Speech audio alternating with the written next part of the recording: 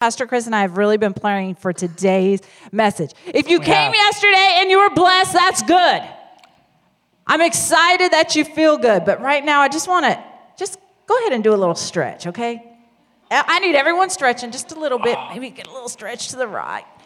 To the right. Maybe you got to stretch forward. If you're standing next to your spouse, maybe they need their shoulders rubbed a little bit. Come on, we gotta get our bodies moving. We gotta get the blood circulating. And the reason I'm trying to get you warmed up, because how many of you know you cannot go into a game cold? Nope. You can't go into a game and not have worked out, have not stretched those muscles. And I'm telling you that there's no joke intended. Marriage is a game, and we want to win it. It should be a game that's fun to play. It should be a game that is exciting. You know, when we are winning, if you've ever played on a team outside of, in sports, Pastor loves sports analogies. We know that if you're part of a winning team, it's exciting, right? Amen. But you and your spouse are a winning team. Yes. I just want to tell you that. So that's why we want you to get ready. We want you to get excited. You guys can be seated. Listen, I just want to tell you this. Pastor is about to bring a message. And I'm just going to preface it by saying, a good team, also a championship team, right, has a championship coach.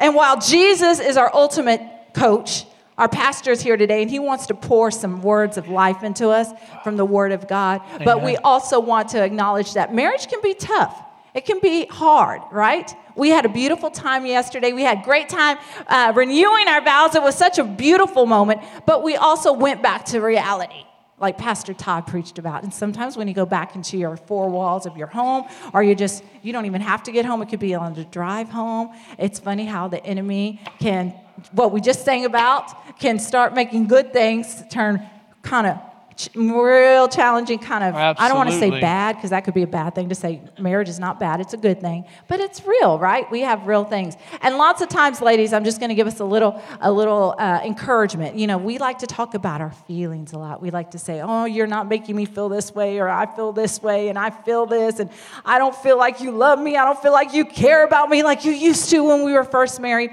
But how many of us know that our feelings can be deceiving, right?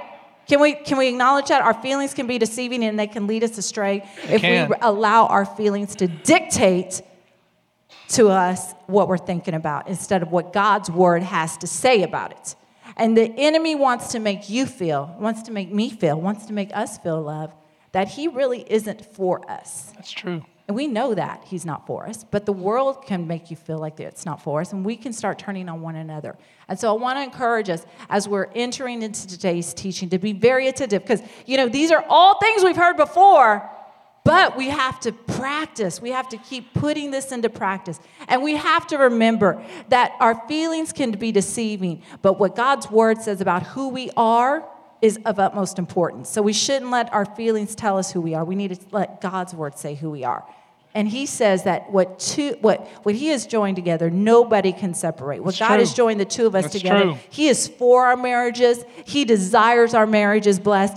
And I'm excited just to take this season of our church and really dedicating it to passionately pursuing the Lord and passionately pursuing the most valuable relationship here on earth is with your spouse, okay? Yes. So let's get excited for what Pastor has. We're going to have a little bit of fun. Thanks, love. Man, I tell you what, I can totally relate to what Pastor Melissa said, that you have a beautiful time investing in your marriage, you get all excited, and then you go home and snap back to reality. Whoop, there goes gravity, right? It's like you come back down to earth. Some of you are going, never mind if you don't know the song. It's better you don't know it. But I love music. Come on, how many of us love music? How many of you know that music evokes something in us? We can't help but just feel a certain way when we hear music. And I can remember getting to that point. We all can. We can remember getting to that point and saying to ourselves, I'm ready for that next step. I'm ready for commitment. I'm ready to experience love. I am so ready. And it's not exactly as ready as you thought you were, but at the time it sounded great. Down, down. You end up sounding more like Justin Bieber because you were that like that age, you know, when you first decided you wanted.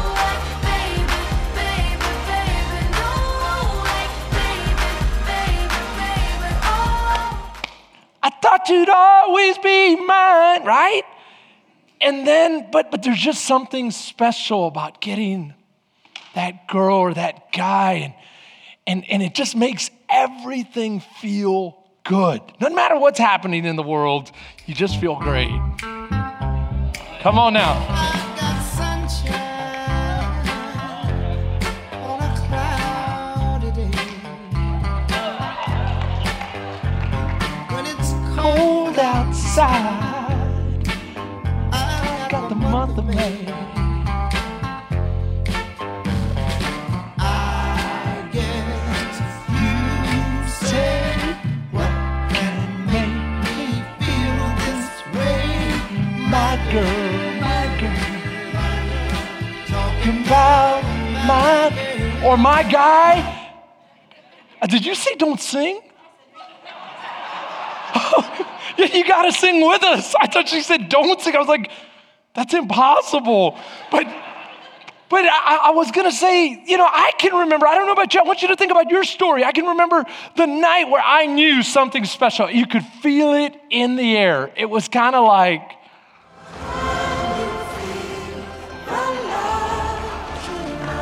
you go, really, Pastor? I thought you were more of a guy's guy. No, listen, I came down to visit Pastor Melissa. I was in college and I took her out on a date, and I didn't tell her parents we were going to a midnight showing of The Lion King right here in downtown Bastrop. And so it finished like at 2 a.m, and I think they called the cops. They were so upset that we didn't tell them where we were going, but I could feel the love. As a matter of fact, it's like I couldn't help it. It's like you.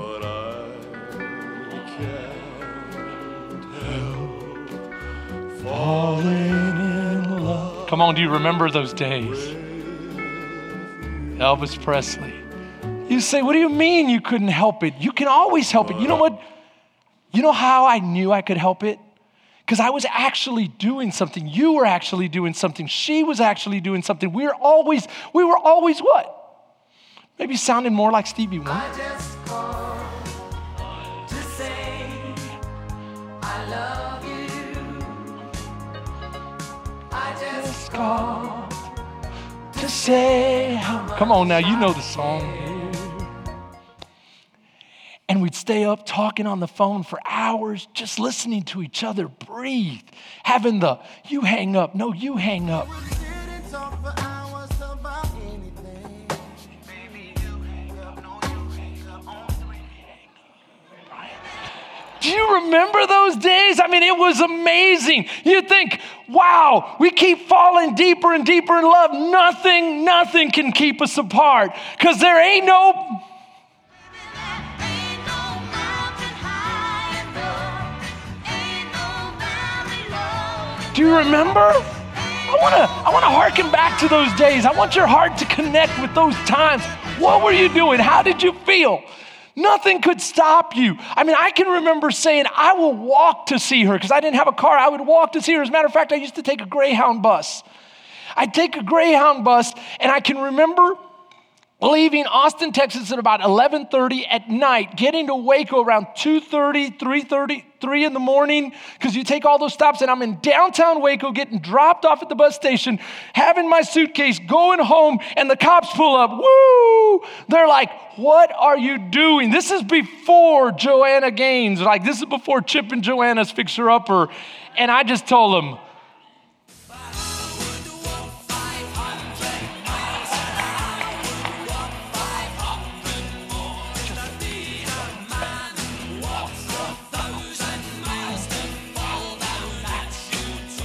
do you remember those days? I mean, they were amazing. I would do anything. And then I got to the point where I would just say, you know what? Because I'm in love. Let's just deal with it. I'm in love. And it goes more like this. All of me loves all of you. Love your curves and all your edges, all your perfect imperfections. Give your all to me. I give my all to you. Do you remember those days? Do you remember? I can remember being in love in that way. The truth is, I want to stay in love that way. I want to remain in love that way. I can remember thinking, okay, I'm doing this because all I need is love.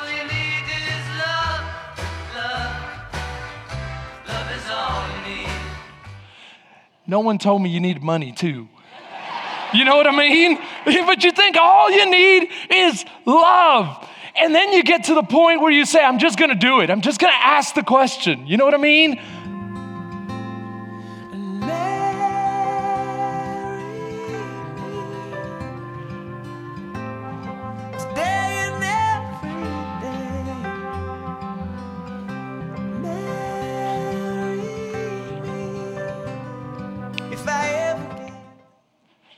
And you pray to God, she says, what? I can remember standing there in that little church where we grew up saying, I do, and saying, yes, we will love each other forever. Come on, this is for my country folks in the room. From the depths of my soul, it's beyond my control. I've waited so long to say this to you. If you're asking, do I love you this much? I do. But it's not long before the pressure of this world starts creeping in, trying to tear you apart. I'm talking real pressure. Come on.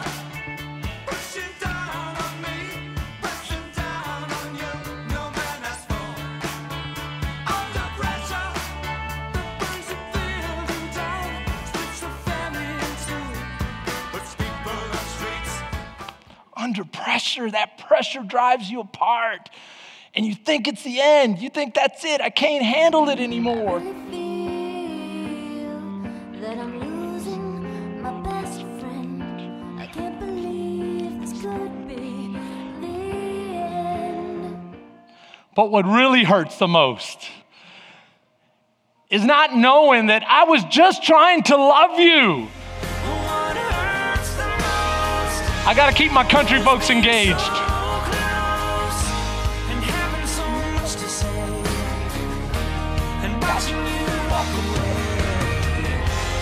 Never knowing what could have been. Not seeing that loving you is what I was trying. We're just trying to love each other. How did things get so bad? It's not long before you really start getting at each other. You're like chunking grenades. Come on, you've been there. You start chunking some serious grenades. But you never give. Should've known you was trouble from the first kiss. Had your eyes wide open. Why were they open? Gave you all I had and you tossed it in the trash. You tossed it in the trash. You did. To give me all your love is all I ever ask. 'Cause what you Don't understand is I'd launch a grenade at ya. And isn't that what we end up going like, man, I just want to, I'm so done. No one ever told us it would be this hard. You know what I'm talking about? Nobody said it was easy. It's such a You can't have a melody without Coldplay. Nobody said it was easy. No one ever said it would be this hard. Oh, take me back to the start. Don't you ever feel that way? Can I just get back to where we started from? Well, that's what we're going to talk about. Let's get back to where we started from.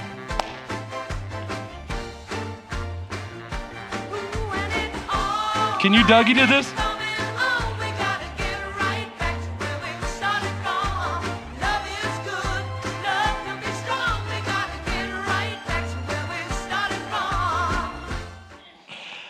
I want to get back to where we started from, guys. Because the truth is, we've got a lot to offer, and love is worth it. Amen? Love is so worth it. And I want to share with you, there's a theme there that things are well for a moment, but then the pressure begins to build. We talked a little bit about that pressure yesterday, but I just want to unpack it a little deeper and say, you know what? Some of us are under a lot of pressure in our marriage because the enemy is coming against us. He's coming against us in so many different ways, and what he's trying to do is have us turn the tables. Turning the tables is an expression used of changing momentum. He has things, when you first fall in love and you first give yourselves to love, Pastor Jimmy said there is a instinctual romance in each and every one of us. I like to say there is that period of grace. You say, well, everything's grace, but there's that little period that God gives you when you first get saved, when you first get engaged, when you first come together. He's saying this, I want you to taste and to see how good I am. And once I show you how good I am, then I want you to grow with me. I want you to learn to walk with me. And so, how many of us can remember first being saved? And I love having people that I bring to the Lord pray for things because things start to move when a young Christian prays. Have you ever noticed that? Like God has a certain grace he gives them. Do you realize that when you first come together, there's that certain little bit of grace that God gives you to do things the right way? Why? So that love can spark, so that love can grow, so that he can set yourself up for the blessing that he has in store. But at some point, he says, okay, now I'm going to take the training wheels off. Come on. And I want you to learn to walk in faith. I want you to know what it's like to have a relationship with me. Because if I don't, then you're going to take it for granted. And that's when the enemy steps in, right at that point where you're supposed to be going towards God and he tries to turn the tables. Can you remember when you used to think about his needs, ladies? Can you remember when you used to, guys, think about her needs and look at things from her side? And now the enemy wants you to sit at your table thinking about me, myself, and I. We're talking about pressure. You know, the dictionary says that pressure is the exertion of force upon something. So the enemy's bringing this force upon something. What is it bringing it? What is he coming against? He's coming against your marriage. Can we just decide that from the beginning? God said that marriage is good, and every time God says something is good, the enemy says, I'll see about that. If God has called something good, he wants to tear it down. Can I tell you, he wants to tear your marriage apart. Why? Because God loves it, and God wants to bless it. So let's look at the second definition. To force toward a particular end. Where is he trying to force you to? He's trying to force you toward selfishness.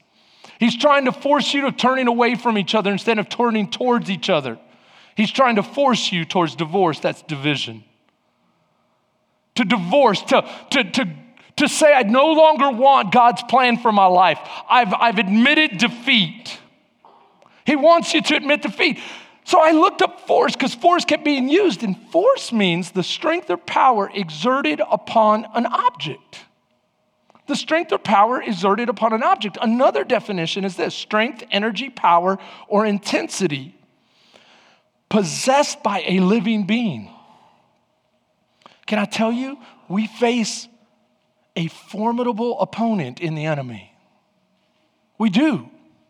I'll talk way more about it next week, but for now, can we just say he uses this pressure to drive a wedge to really, now, and you might be saying, but Pastor, I'm okay with that because Pastor Todd reminded me that I might be under pressure, but that's because God has planted me. Can I get an amen?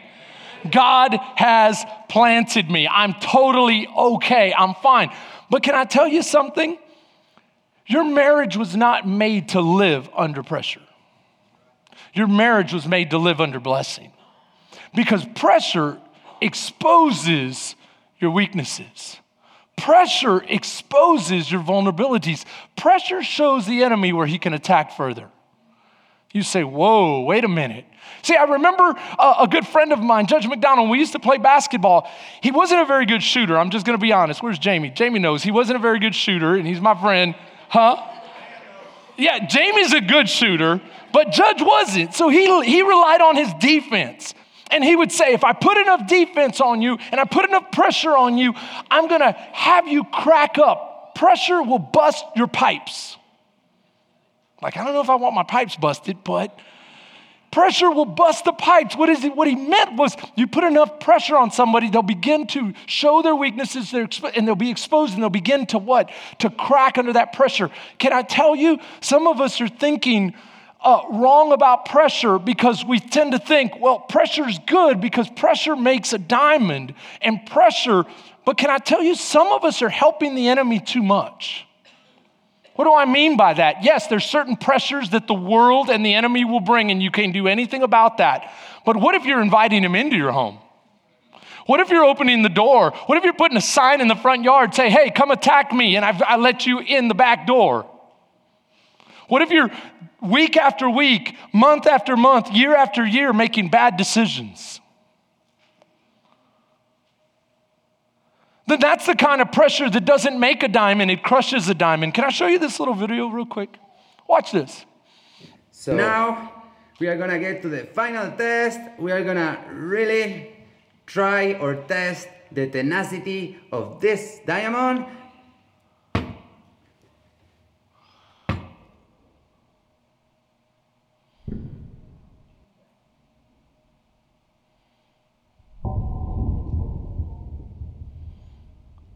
You have some of the women crying right now.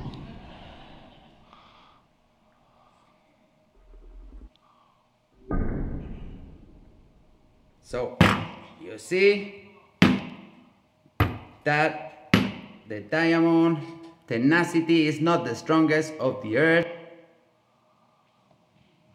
What is the point of the video? It's to show you that yes, pressure makes a diamond, but it's not enough to say, oh, I'm under pressure, it's totally okay. Not if you're piling that pressure on yourself, you're gonna crush your marriage. Because it's not the way God intended you to live. It's not the way God intended you to be refined and made into something special. No, you're inviting, we don't need the enemy, we don't need to be helping the enemy is what I'm trying to say. How many of you know that the hardest game to lose is the game where you beat yourself? It's something if your opponent just beats you. Anybody play sports at all? Anybody follow a sporting team? When the team opposing you just beats you, whether you go, they were better than me. But what if God has said, you have everything needed to succeed, but you beat yourself? That's a hard pill to swallow right there. And that's exactly what we have to be careful of. Don't help the enemy out. So let's get specific. What do you mean by that, Pastor? Where do you think we're helping him out? Well, I think there's 3 areas that he really likes to bring pressure, and he likes to get our help with it. He likes for us to make goofy mistakes, decisions, and give him more of a foothold, to open the door, to let him in. And that's the area of money, sex, and time. Now, some of my guys are thinking, okay, good. He's going to tell me how to get more time so I can make more money and have more sex. Awesome. No. What I'm going to share with you is that oftentimes we make really goofy mistakes when it comes to money, and we add to the pressure ourselves. Do you know that's one of the leading causes of divorce is financial strain? Jesus spoke more about financial issues than he did about heaven and hell. Because this is where you live. You go, okay, well, what kind of things do I do? How about this? The Bible warns heavily against covetousness. Covetousness is a lustful desire, a seed that grows up where you want what the world has. And if you will get to that point, the world will always draw you to spend more than you have, to buy things you don't need, to impress people you don't know or care about. Think about that with me for a second. So covetousness can go to misusing debt. Now you're in debt. You go, well, I don't worry about that. Sooner or later, you got to pay the piper. Sooner or later, it comes up. You say, well, Pastor, what does the Bible say? The Bible says that the debtor, listen to me, is a slave to the lender. What does that mean? I mean, you are putting your family in slavery if you are misusing debt. Number two, good financial practices. Don't help the enemy out by being lazy in knowing what you owe, to who you owe, how much you owe, and how much they're charging you for what you owe. Whoa, what do you mean by that? The one thing I have learned when counseling young couples or just couples in period that are in debt or having financial issues is they've never taken the time to sit down and to write down every single bill, exactly what the balance is, exactly how much the interest is on that balance, exactly how much the payment is, and exactly when they intend to pay it off at the current pace. You go, why is that important? Because 9 times out of 10, the couples that aren't keeping up with it have way underestimated what they owe and how long it's going to take them to get out of debt. Well, the reason we don't look at it is because that provides pressure. I like to keep my head in the sand. I'm not going to touch that. I'm going to share with you that the minute you see that is the minute you can begin to work hand in hand to turn the tables back on the enemy. And to say, this is our plan, this is our snowball, this is what we're going to do. Know how much they're charging you. Get savvy. You say, Pastor, you're not giving me enough. You're going to have to go out and get educated. Get discipled in this area if you want to learn. You go, what's another area? How about sex? Now, yesterday, Pastor Jimmy said what? When it comes to sex, you have this huge big yard. You can go anywhere in this big yard. Get creative. If it's not what? Explicitly forbidden or if it's not forbidden by God's word and it doesn't hurt your spouse and you guys can agree upon it and it's enjoyable, then go for it. Can I just add some warnings to that? Because we live in 2020, and I don't think we need to be telling people, I shouldn't say that way, because I respect Pastor Jimmy to the nth degree, and that's not what I'm saying. What I'm trying to say is this. There was once a time in our culture when we needed to say, hey, you don't just have to have sex once a month for the purpose of getting pregnant. You can use it to enjoy and to draw closer connections. That was once what we had to deal with as pastors. Can I tell you now, the cat's out of the bag and the children of God are trying to live like the world, and we're having to warn them that the devil is a liar. Let me put it to you this way. So you have a couple come up and say, oh, you know what? This isn't hurting anyone. This isn't something that we disagree on. This isn't something that we should feel ashamed about. Let's go out and bring this object into having sex. And where are you going to get the object? Who's going to go after it? What are they going to see while they're there? What are the temptations and Pandora's boxes are you going to open up? Now you got it in, and the enemy's told you it doesn't hurt. Yeah, it doesn't hurt in that moment, but what is being established and what trap is he laying for 2 years down the road? What kind of lustful intention was the creator of that object having in mind when he created it? And now you bring it into your home and you think it's not going to hurt. Then I tell you something, already he's driving a division between you and your spouse because the wife wants to please her husband, but she doesn't feel better about it. The husband thinks, oh man, this is okay. I got to make sure she keeps staying okay. So now I got to keep manipulating her to keep doing. Meanwhile, she's feeling worse and worse and worse, and she's beginning to resent you. And this is the trap the enemy is working. Meanwhile, you think you're totally okay. Can I help somebody? Can someone say amen? Pastor, amen. What I'm trying to get you to understand is this is what we believe in this church. This is what I teach. This is what I want you to understand. You live a spiritual life, and if you are alive spiritually by the power of Jesus Christ, then you have the beautiful, awesome Holy Spirit that you should ask, Holy Spirit, what do you think? How do you feel? I'm going to pray about this before I introduce anything and begin to experiment and explore and do this and this and that. I'm going to make sure that you are guiding me because I walk by you. Oh my goodness. I walk by the Spirit and not by sight. Can I get an amen? You say, well, what about time? I want to move off of sex because you're shutting things down, Pastor. No, I'm not shutting things down. I'm saying be careful. The enemy is slick. He's slick. He's slick. You say, well, how do I get past this? You say, well, let me just say one more thing. Men have been addicted to pornography at the rate of 70% of Christian men. That's 10 guys, 7 of them. So ladies, be very careful. If your husband has experienced victory in this area, be careful what you guys do that you don't open up that door again. Amen? Now let's go to time. Because the truth is, time is a serious constraint in our lives. And that's what pressure is. Pressure is when you don't have enough of something and it begins to constrain, it begins to tighten, it begins to really build. And I guess the way I want to illustrate this is with a little game we're all familiar with. Come on, how many of you have ever seen musical chairs?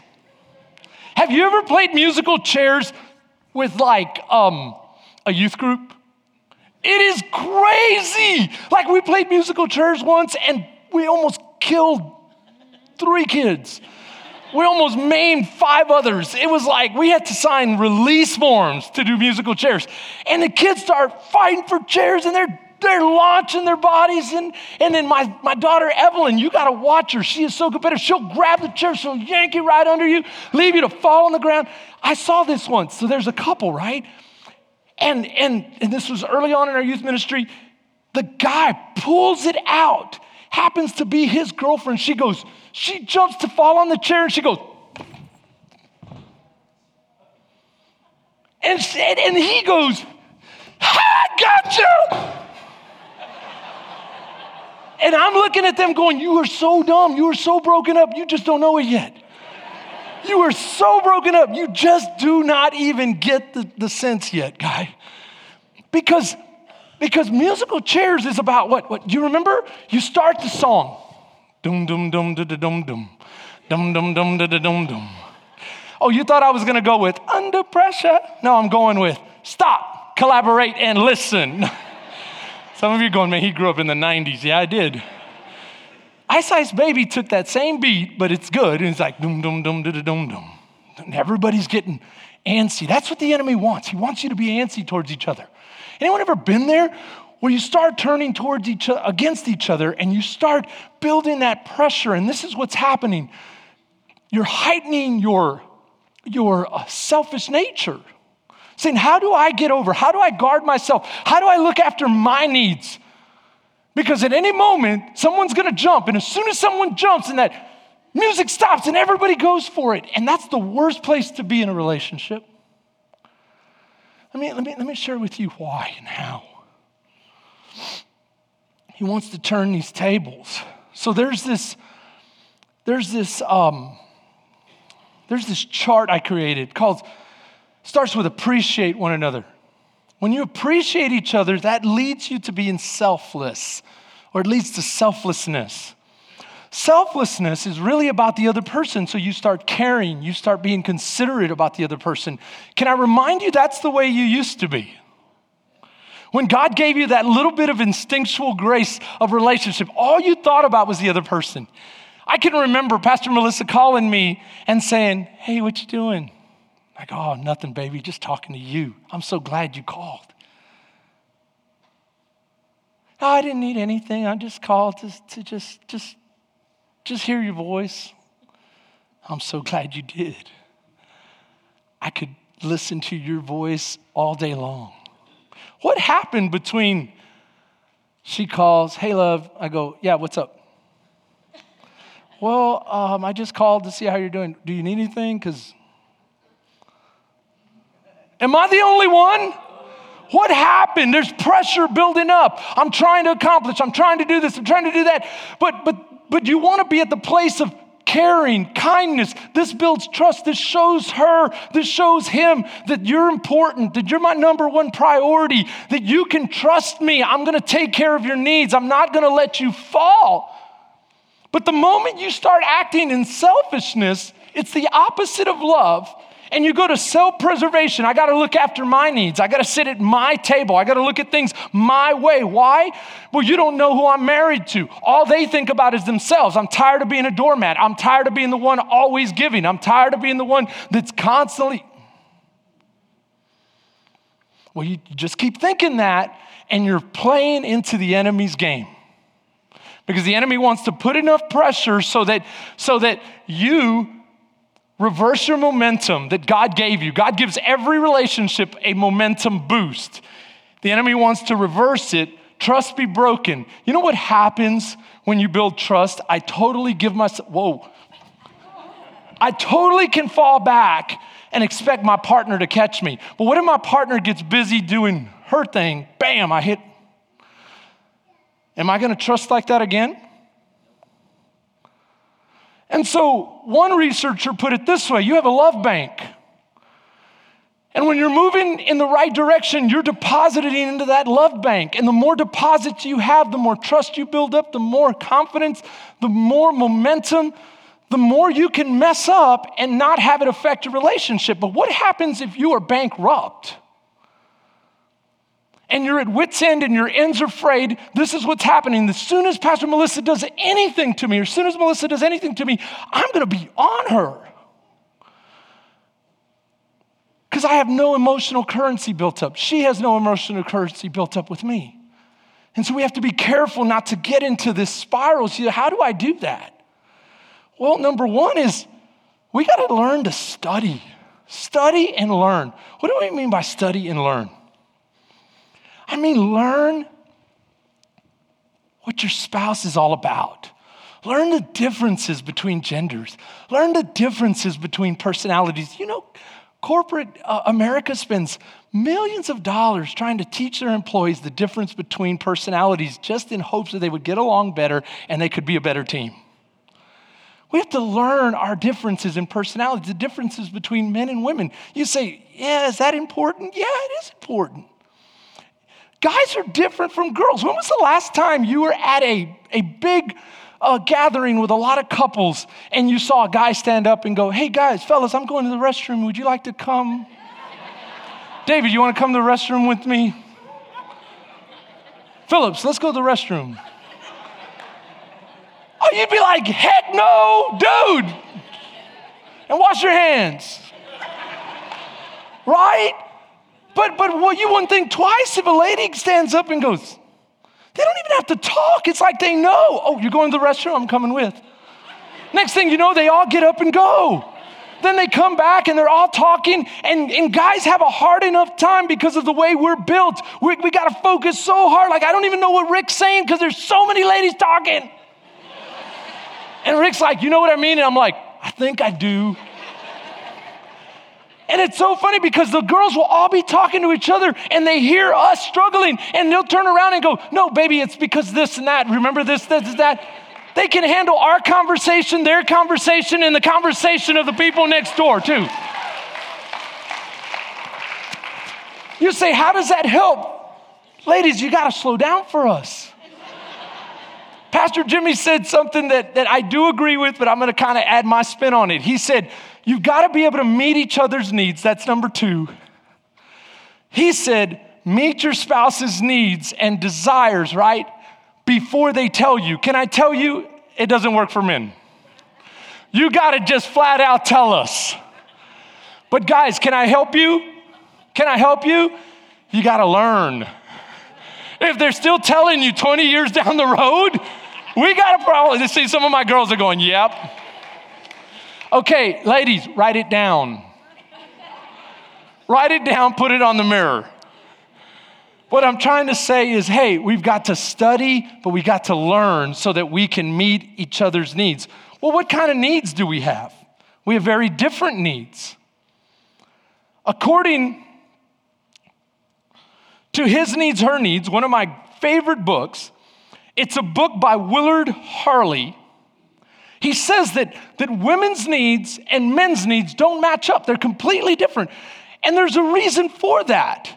God wanted you to do this instead of doing this. So He wanted you to complement one another. And the reason you complement each other is because you're different. or because you're different is the reason you complement one another. So I'm just going to go over some of these needs that are different from a man's perspective. A man desires respect, number one. Respect. Pastor Jimmy talked a little bit about that. Admiration, respect. He'll do something stupid. What did he say? Slide down a hill of razor blades to land in a pool of lemon juice just to hear one idiot say, yeah, you're the man. He'll get up and do it again. I'm sorry, but that's what I call bull riding. You're just not supposed to get on a bull. That's the city boy talking, though. You know, but somebody claps for you, go do it again. It's nuts. How about their second need is sex? Can I get an amen, brothers? It's a deep-rooted need. You heard Pastor Chris say it, and I quote, second need in a man's life, sex. Friendships, number 3. Domestic support's number 4. An attractive spouse, number 5. Can I say that we're supposed to remain attractive for each other if you want to keep it going in the right direction? You say, Pastor, but people get older and things start to kind of, just, they don't stay where they're supposed to stay. No, this is what this means. It means you're supposed to be the best version of you can be. Say that again. Be the best version of you can be. You say, oh, well, that's just because they want somebody else. No, they don't want anybody else. Ladies, can I tell you, your man wants you. And he married you for a reason, and everything about you is hot to them. He loves it. He desires you. Be the best version of you. Guys, be the best version of you can be. The other day, I ran into 4 turkeys on my, you say real turkeys? Yes, real turkeys. And they were trying to keep me from jogging and doing my morning run. I'm like, you ain't nuh-uh. Pastor Melissa done told me she's tired of me looking chunky. I need to get with it. So I almost took out one of those turkeys. What other needs do women have? Women have a need for security. Security. They want to know they can trust you. They want to know you're not going to let them fall. And go, as you sit while they're on the ground. That you're not going to, you go, wait, I'm having trouble putting that into every day. They want to know that golf is not more important than your time with them. People ask me all the time, Pastor, why don't you play golf? Because I'm far too busy to take 5 hours out of my family day and give it to you to you guys. I'm going to spend that time with my wife. You go, man, you just killing. What in the world are you doing, Pastor? Shut up. I knew I liked this guy until he starts meddling. No, some of you are having a good time because you don't golf, but maybe you fish. But they want to know you put them first. They want to know that they can trust you to have their back. Security. Number 2 is affection. Now, I know some of my guys are like, I got you, Pastor. There's no shame in my game. I got this. I know how to show affection. Just the other day, I walked by, go, love that big butt.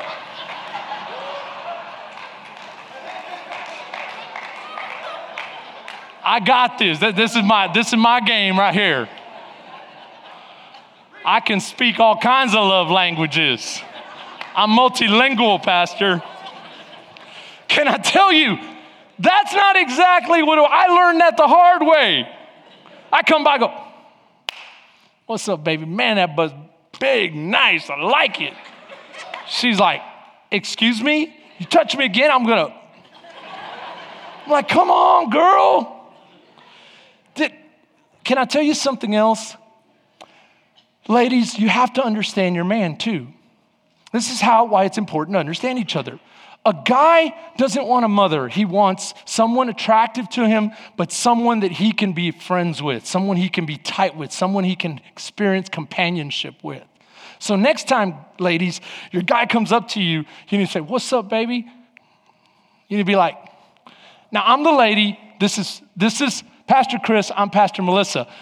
Do this to your man next time. What's up, baby?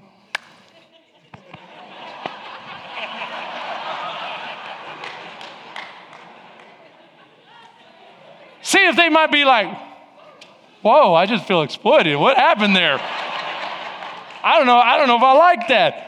But guys, we have to understand that we didn't marry a buddy, we married a wife. And while one of our needs might be to have companionship, you got to understand her need too. And her need is to have affection. What is affection? Care, concern, warmth, appreciation, a gentle touch. And this is something, girls, I can preach till the cows come home, and they'll never learn that affection doesn't lead to sex. At least not in that moment. If you want to be in heaven by 11, you've got to start before 7. That means take the entire day. I'll never forget a message I heard by Zig Ziglar, who said, me and the redhead have loved each other for a lifetime. And this always struck me because he said, we've never argued in our 50-some years. And I thought, yeah, that ain't realistic in a Mexican household because we're going to argue. But what I can do is this. I can learn from him because that's the point. We got to learn from each other. And this is what he said. He would take little notes and he would write it to his wife and he would put them in different places. And the scavenger hunt would start in the beginning in the morning. She would go and she'd find that first little note. Then she'd go, ooh. She'd find the second little note. It would lead her to the third little note. And these notes were scattered throughout her day. And then he said, by the time the evening came, it was on. So you've got to put some time into it, guys. Understand her needs. Her needs are security, affection, intimate conversation, openness and honesty, and lastly, family commitment. She wants to know that you put her children first, that you put your children first. Amen. Number 3, speak each other's love language. You might say, well, I didn't even know there was a love language. Well, the love languages are up here. Words of affirmation. Are words important to your spouse? Are gifts important to your spouse? Oh yeah, she's expensive. She is expensive. She's beautifully and wonderfully made by the hand of God. Don't ever forget that. But so is your husband, ladies. Acts of service, quality time, physical touch. You say, I want to know more about those. I don't have time. I've got 5 minutes. But I will tell you this. Dr. Gary Chapman writes a beautiful book called The Love Languages. You can read that. Remember, we're supposed to learn. We're supposed to put your spouse first is number 4. How do I do that? Be attentive. Don't just sit at your table. Come over to their table. See what makes them tick. Learn. You say, Pastor, but every time I think I know my spouse, she changes. Anyone there? I can't ever figure out my wife's mind. It kind of reminds me of that story of a man who walked right before the Lord, and the Lord wanted to do something special for him and says, you know what? I want to grant you one wish. And the man says to God, he says, I've always wanted to travel to Hawaii, but I don't like flying. So I was wondering if you could make me a highway from here to Hawaii. He said, man, you know how much that would cost? We're in a down economy, son. Think of something else. The man says, okay, let me think about it. He thinks. He says, I got it. Lord, I wish that I would understand my wife. And God says, how do you want the highway? 1 lane or 2? The truth is, you might be thinking God doesn't understand ladies. They're different. You're right, they are different. And sometimes it's as different as this little example I'm about to show you. How to win your wife. So we're going to talk about how to win your wife and how to win your husband. You don't have to do much. You just have to dine her, call her, hug her, support her, hold her, surprise her, compliment her, smile at her, listen to her, talk to her, laugh with her, cry with her, romance her, believe in her, cuddle her, shop with her, and pay for the shopping for her. Be patient with her, buy her jewelry and give her flowers, hold her hand, write her love letters, go to the ends of the earth and back again for her. That's all you got to do.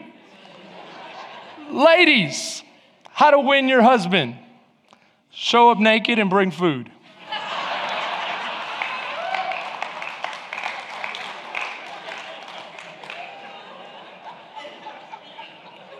hey, the food is optional. So be attentive, be creative, be supportive, but also be selective. Selective means not any old thing will do. And then lastly, this is where I finish. You got to work. You got to work. What do I mean by work? I think some of us think it's easy to be married. It's the hardest thing you ever do because God uses it to make you more like his son, Jesus. And to be like Jesus is no easy task.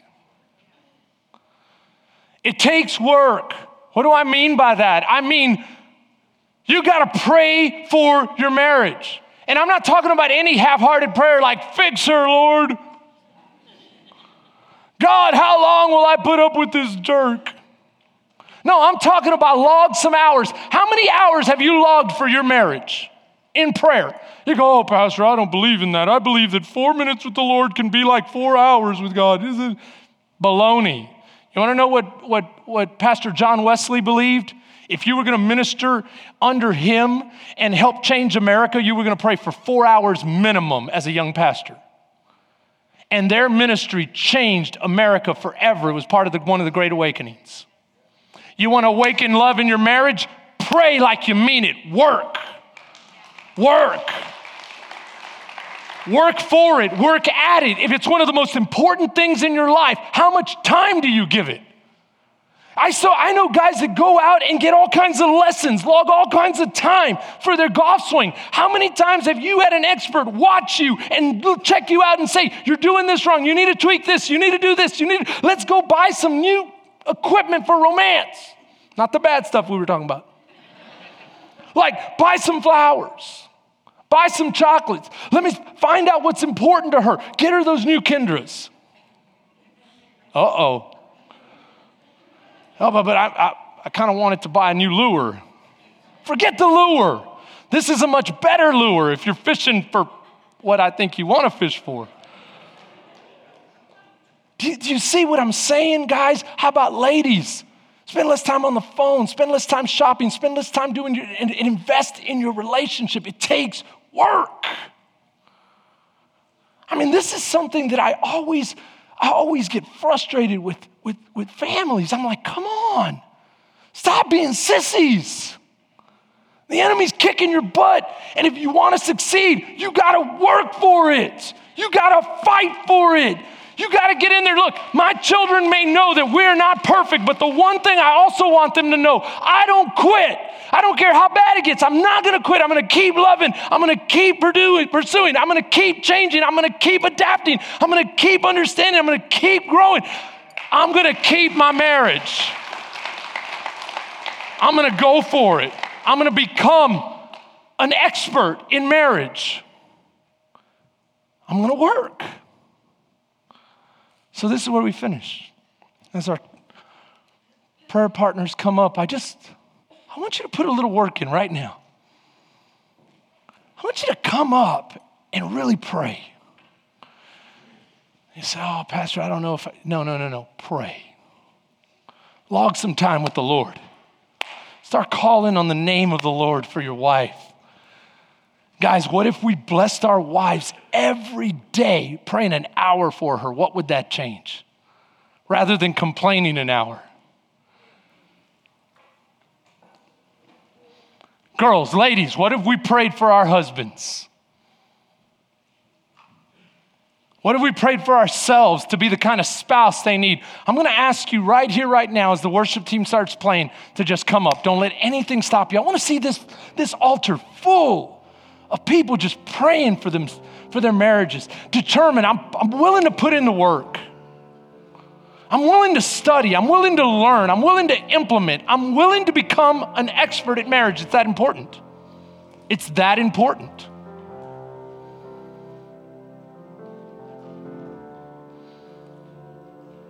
I'm going to ask you just come up. I'm going to keep preaching if y'all don't come up.